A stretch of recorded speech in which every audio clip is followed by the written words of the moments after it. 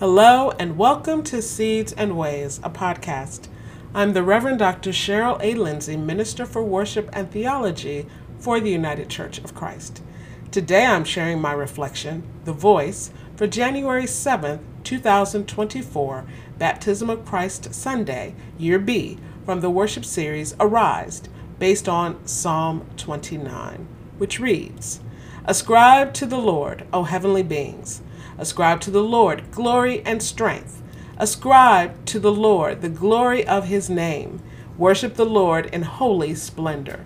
The voice of the Lord is over the waters. The God of glory thunders. The Lord over mighty waters. The voice of the Lord is powerful. The voice of the Lord is full of majesty. The voice of the Lord breaks the cedars. The Lord breaks the cedars of Lebanon. He makes Lebanon skip like a calf, and Sirion like a young wild ox. The voice of the Lord flashes forth flames of fire. The voice of the Lord shakes the wilderness. The Lord shakes the wilderness of Kadesh. The voice of the Lord causes the oaks to whirl and strips the forest bare. And in his temple all say, Glory. The Lord sits enthroned over the flood. The Lord sits enthroned as king forever. May the Lord give strength to his people. May the Lord bless his people with peace. The Voice. Please note, material within this reflection uses a Hebrew name for God that is, in the Hebrew tradition, unspoken. In order to honor that tradition, as I read the reflection, I will substitute Holy One for that name. The written reflection on ucc.org will contain the full original quote. The Voice. Voice is a complex operation utilizing significant bodily involvement. A voice requires power, sound, and resonance. The air that moves in and out of our lungs provides the power. Vocal cords supply the sound. The mouth and nose combine to create resonance. The brain works in the background to ensure these actions work cohesively to communicate the message that begins it all. Voice has meaning beyond the production of sound that we call speech. Voice also refers to other utterances that we make, and they involve the same process described above. But voice can also mark the collective sentiment of a group. For example, when it is noted that the voice of the people have spoken, that expression does not indicate sounds uttered in unison. Rather, it conveys solidarity, agreement, and unity of thought. Voice can also be attributed to musical instruments, proving that we can communicate using human-made means. The word voice can also be used to denote influence and the lack thereof. Using or losing one's voice indicates the ability to exert authority, control, and direction in a relational context. Voice involves individual action within community. Voices may unite in common refrain, emotional exclamation, or a choral response. The expression of the thrill of victory or agony of defeat in a sporting context is a distinct sound of dozens, hundreds, or thousands of fans reacting to the unfolding action at the same time. Sounds are meant to be heard. The old question, if a tree falls in the forest and no one hears it, does it make a sound, reflects the relational nature of sound. Sounds are both uttered and heard. One aspect of that duality going unfulfilled undermines its legitimacy. Voice is a specific type of sound, so the question of human utterance without human hearing seems appropriate to ponder. In the focus passage, the psalmist speaks of the voice of the Lord, but before that they lead with exhortations to ascribe particular attributes to God. To ascribe is to give attribution. In other words, the psalmist wants to ensure that the Holy One receives due credit for their character, nature, and glory. Quote, Psalm 29 begins by addressing the sons of gods, a divine counsel common within ancient literature and assumed elsewhere in Scripture.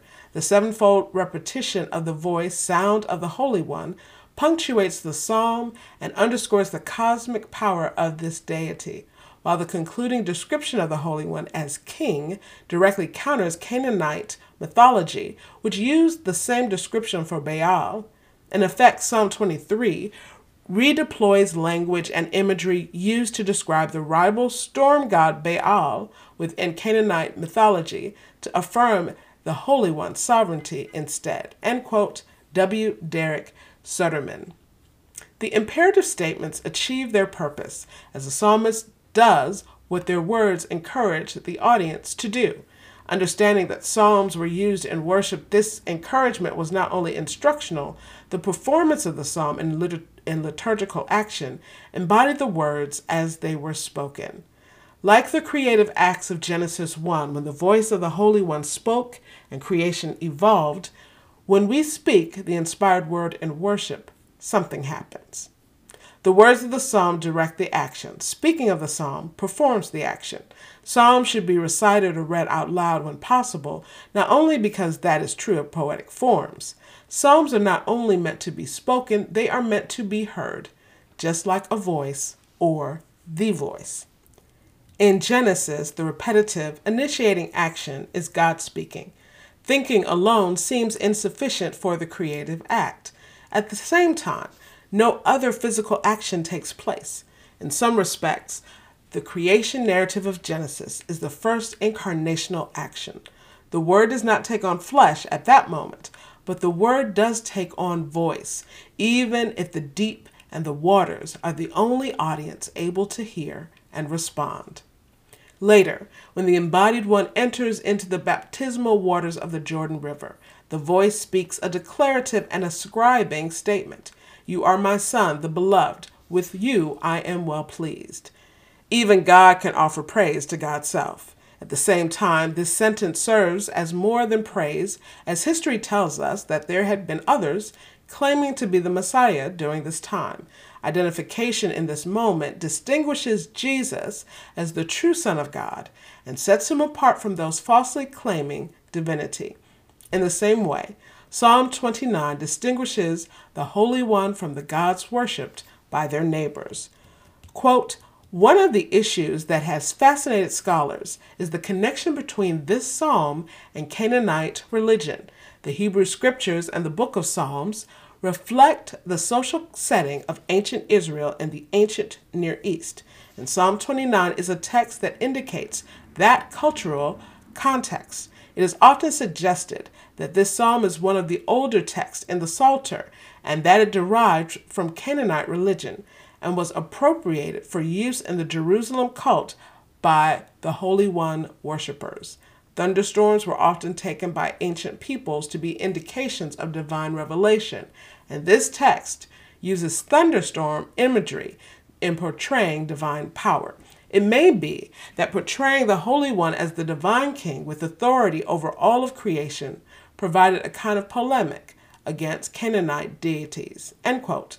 Walter Brueggemann and W. H. Bellinger, Jr. Epiphanies are often to be understood as an unveiling of that which had been hidden. The voice of God reminds us that revelation comes through multiple sensory movements. As Psalm 34:8 extorts, taste and see how good the Lord is. A comforting hand or warm embrace also manifests the love of God in the world.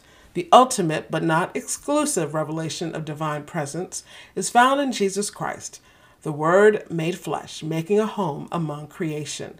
God with us was not new with the coming of Christ. Rather, what had been hidden, even at humanity's own doing, was revealed. God has been with us from the beginning, when the voice began to speak worlds into existence. Psalm 29 celebrates, proclaims, and recommits to that truth. Quote, the imagery of Psalm 29 falls squarely in the tradition of theophanies and the Hebrew scriptures. A theophany is an appearance of God to humans. Verse 9 concludes with the worshippers' response to the divine presence with the shout, glory. The term suggests a manifestation of the Holy One's presence and activity in the world, which causes worshippers to shout exclamations of honor and majesty to the living God. Verse 9 brings readers back to the question of the identity of the worshippers. The psalm's opening addressed heavenly beings. Perhaps the word temple includes some ambiguity and could refer to both a heavenly setting and an earthly setting. The tension and connections between the Jerusalem temple and the heavenly throne room are reflected in a number of psalms. In Psalm 29, heavenly worship is to be echoed in the worship of the Holy One in the Jerusalem temple. End quote. Walter Brueggemann and W.H. Bellinger, Jr. Let us credit the voice for creative and abiding presence. Let us attribute our lives and being to the one who speaks and hears. Let us declare in grateful response that the Holy One has been revealed, is being revealed, and will be revealed. The voice is the Holy One, the God we love, in whom we are pleased. Thanks be to God. The voice. Thank you for joining me on Seeds and Ways. I'd love to hear your thoughts. You can find the full sermon seeds entry, including a suggested congregational response, quotes for further reflection, voices of African descent, and the roadmap for the entire season on ucc.org.